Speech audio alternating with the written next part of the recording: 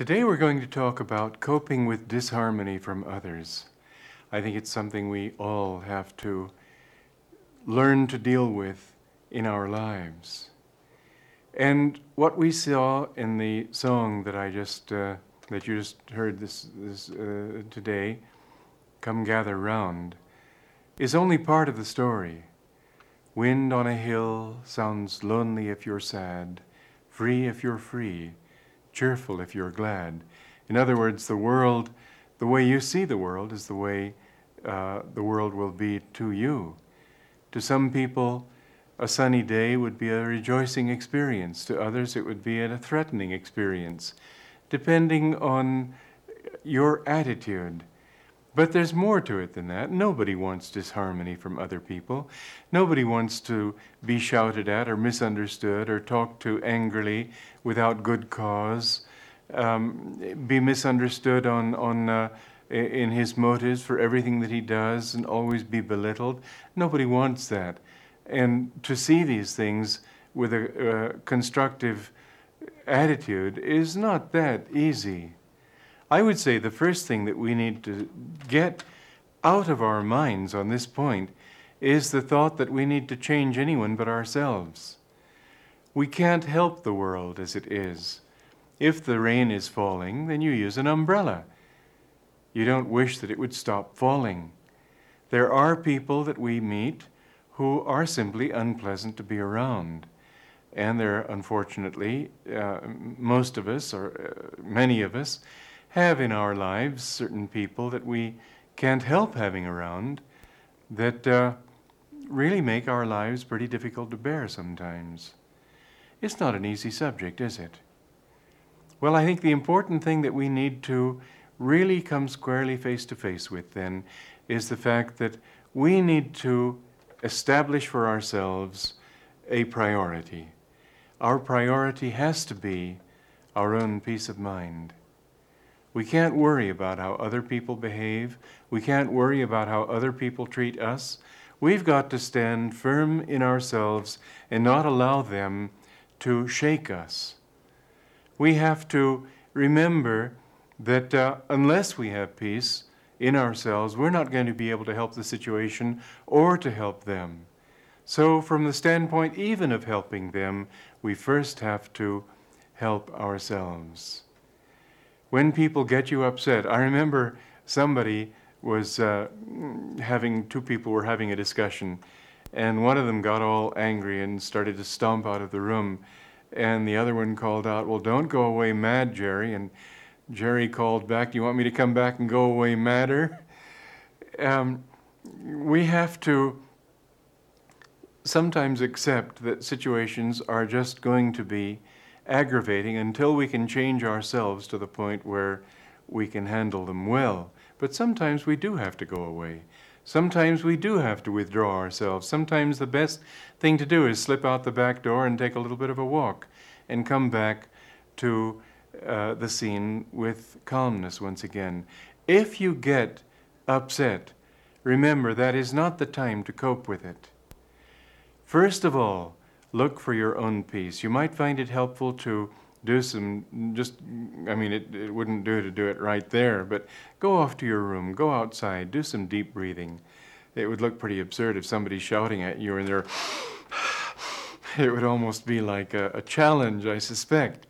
But if, on the other hand, you just went off by yourself and did some very slow, deep breathing until your own energy was a little bit calmed down, remember something important, and that is that many things can't be addressed right now. Many things are going to take time. Many things are going to take many years. And sometimes what you have to say to a person, he may not be ready to hear yet. I would say, first of all, never, if you're trying to correct a situation and bring about greater harmony, never speak if it's just out of your own desire, your own impulse. You'll almost always do harm if you do that. Wait until you've gotten away from a desire to speak, and then feel, what is right to say? What should I say? Then ask yourself beyond that, what does he need to hear? Because if you speak and he doesn't need to hear this, you can be helping yourself but hurting him. Remember that in any kind of relationship, there's going to be dialogue. There's going to be give and take. So don't just dump your feelings onto other people out of very respect for them. And you know, it's so often easier to respect a stranger than it is the people closest to you, whom you see all the time. We should turn that around and be more respectful to the people we see daily. We should give them their space. We should not belittle them by our familiarity with them. Try always to see them from a certain perspective that comes when you look from a distance, when you see them in relation not just to the little things they do at home, but the greater picture of who they really are in their lives. When you speak, think in terms of what is needed to say. And what is needed is not just what you need to give out, but what he needs to hear. What will be helpful to him to hear? And then finally, as I was saying, think in terms of what he is ready to hear. Because usually what you'll find people do is saying, now what you've got to learn is so-and-so. Well, first of all, he'll get all uptight by that mere scolding. But secondly, he may not have reached a level of understanding yet where he's capable of appreciating the value of what you've got to say. Sometimes, even if he hasn't reached that level, you have to say it. I remember there was a woman in Italy who kept asking me for advice, and I didn't want to give it to her because I felt she wasn't ready to hear it. But she insisted so much that finally I told her, and she became very offended. And I said, well, I'm sorry you're upset. She said, no, I'm not upset. I'm just disappointed. But I was very happy to find out later on, about 2 or 3 years, maybe more later, she said, thank you for what you said. I realize now that you were right. So sometimes it pays to speak when you have to at that moment. But normally you have to wait. And if you do wait, then you'll find that people can absorb it better. And the trouble is usually in these things that if you speak at the wrong moment, if you speak before it's time, then when the time comes and you want to say it or try to say it, their instant reaction will be, well, I heard that one before. And they'll remember that they rejected it before, and so they won't be ready now, although they could be. All of this comes down to, I think, one basic fact of human life, and that is the need for intuition. You can't figure things out. Far less can you figure out these things of human relationships. It's much easier to think and figure things out if you're working in merchandising or something like that. But in human relations, as in music, there is a great need for an intuitive understanding. And that's why, normally speaking, it isn't good to speak quickly, to answer quickly. Always think a little bit. And don't just think in the sense of thinking, but get back into your own inner silence, your own inner center, and then act from that center. The more you can act from your inner center, the more you'll be able to bring harmony into all your associations and all your friendships. How are you to deal with disharmony from them? Make it a reminder of the importance of achieving greater harmony yourself. Sometimes disharmony from others can be good for us.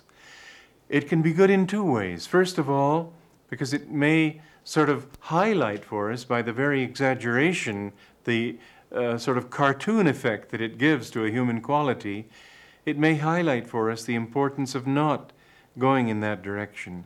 You see somebody who is exaggeratedly angry, and it reminds you that, well, even being a little bit angry is something I don't like.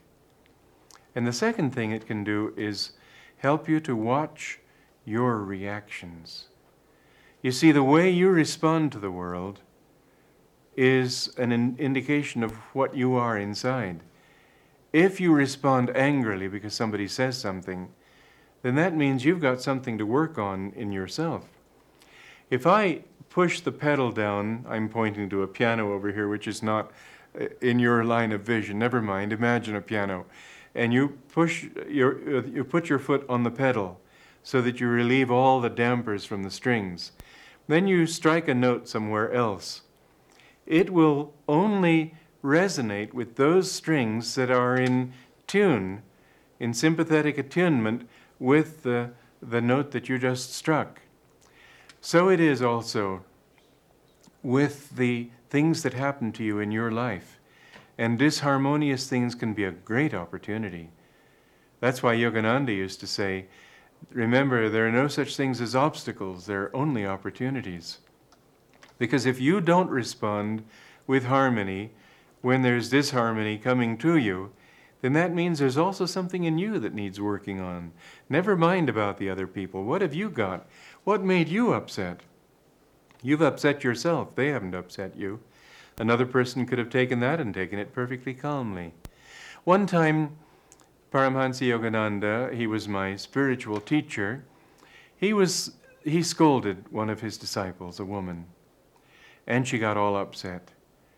And because she got upset, he made it a point to scold her on the same thing again and again and again. And then he branched out from scolding her about that to scolding her about all sorts of things, totally unimportant things she didn't feel were even justified. But he had a reason for doing so. Finally, she realized that it was pointless just to get upset all the time. And one day he started in on her, and she just took it calmly. He stopped right in the middle of his scolding and smiled. He said, "You're learning." He said, "I was just trying to make you more docile, more harmonious." That's all all those scoldings were really all about. Just to make her not come up with this kind of egotistic and emotional reaction. You see, how we respond is the really important thing, not what other people are or do. That's their problem. But how you react. Having a few disharmonious people around you can be very good. Saint Therese of Lisieux, one time in their convent, was approached by some of the novices. There were a few, only a few, but a few can be seem like a lot if they're really disharmonious. A few of the older nuns had become sort of crotchety in their old age and were just sort of always trying to upset people. They would wash clothes in such a way as to sort of splash soap into other people's eyes and so on, and answer disharmoniously. And you'd think that a monastery should not have that kind of people, but after all, a monastery is made of people and they have things to overcome. And sometimes as people get older, their little defects begin to come out more. So these other nuns were novices, and Saint Therese was the novice mistress at that time. And they came to her and they said, "Sister, in this house of God, how is it that we have such disharmonious people?" And Saint Therese gave a really classic answer. She said, if we didn't have such people, it would really behoove us to go out and find them and bring them here. Because it's only in response. I mean, if you have sandpaper, you can smooth a cabinet and make it lovely to touch. But if you use just plain paper, it'll never happen. And so the sandpaper that rubs against our natures is what we need in life in order to become smooth, in order to become more harmonious ourselves. So when disharmony or disharmonious people invade your own life and your circle of awareness, you might say, look at yourself, don't look at them. See how you're responding. Don't mind you, here's something that I feel is very important. Many people, if they see a fault in themselves, begin to feel very badly. Well, look, we're all in this world together. We've all got things to overcome. We should try to help each other in the overcoming. But when we see something in ourselves that we don't like, we should see that gratefully. We've had it there all this time and didn't know that that was one thing, at least, that was blocking us from achieving peace of mind. When we finally see that we really are jealous, instead of feeling horrified at this self-recognition, we should say, good, now I see something I've got to work on. Think of your personality as a tool. That's all it is, really. You aren't your personality. You are that essence of consciousness behind that personality that has allowed certain traits to grow and certain others to wither and certain others to be neglected altogether. But none of those is you. You are here in a sense, if you'll think of this deeply enough, at your deepest center, you are watching yourself in all the things that you do. Try to watch yourself consciously. And when you see yourself behaving in such a way, just think, well, what should I do about it? Often you'll find that an opposite trend will for instance, you have an energy going toward selfishness. Try deliberately to be not only unselfish, generous. Try giving things to people. You'll find that you'll be pulling energy away from this. Don't give your faults energy, in other words. Don't give them importance. If you want to make a thing big, it will look so gigantic that you'll never be able to overcome it. Treat it as if it were just you've made a mistake, and that's all it is. Next time you'll try to do better. Remember that success is often reached over the stepping stones of failure.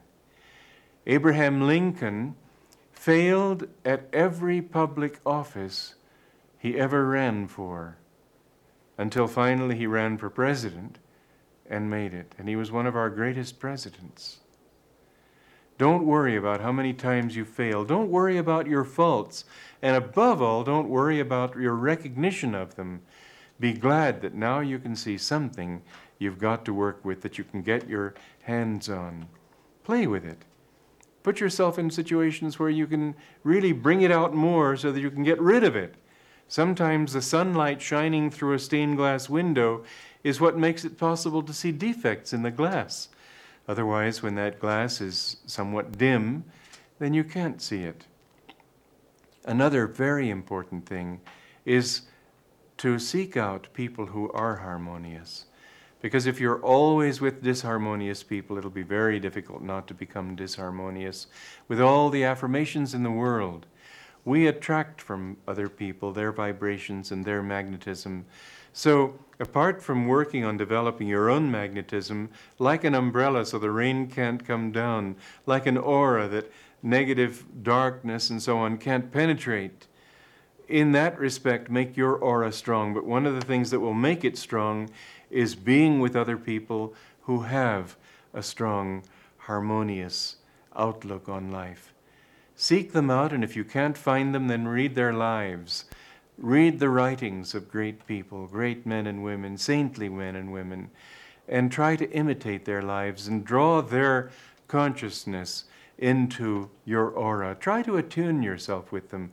This is the importance of the guru. So many people in this country are against gurus because they don't understand what it means to have a true guru. A true guru isn't there to pontificate. He's there to help you to become what he is, to help you to learn what he has learned from life. But the greatest thing that he can give you is by his joy, his wisdom, his power, his peace and love. That magnetism gradually influences you to become that yourself.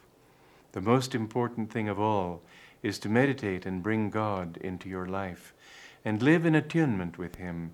The more you have of that attunement, the less disharmony will ever be able to touch you. The more you have of God, the less you'll have of Satan. It's really just about that simple.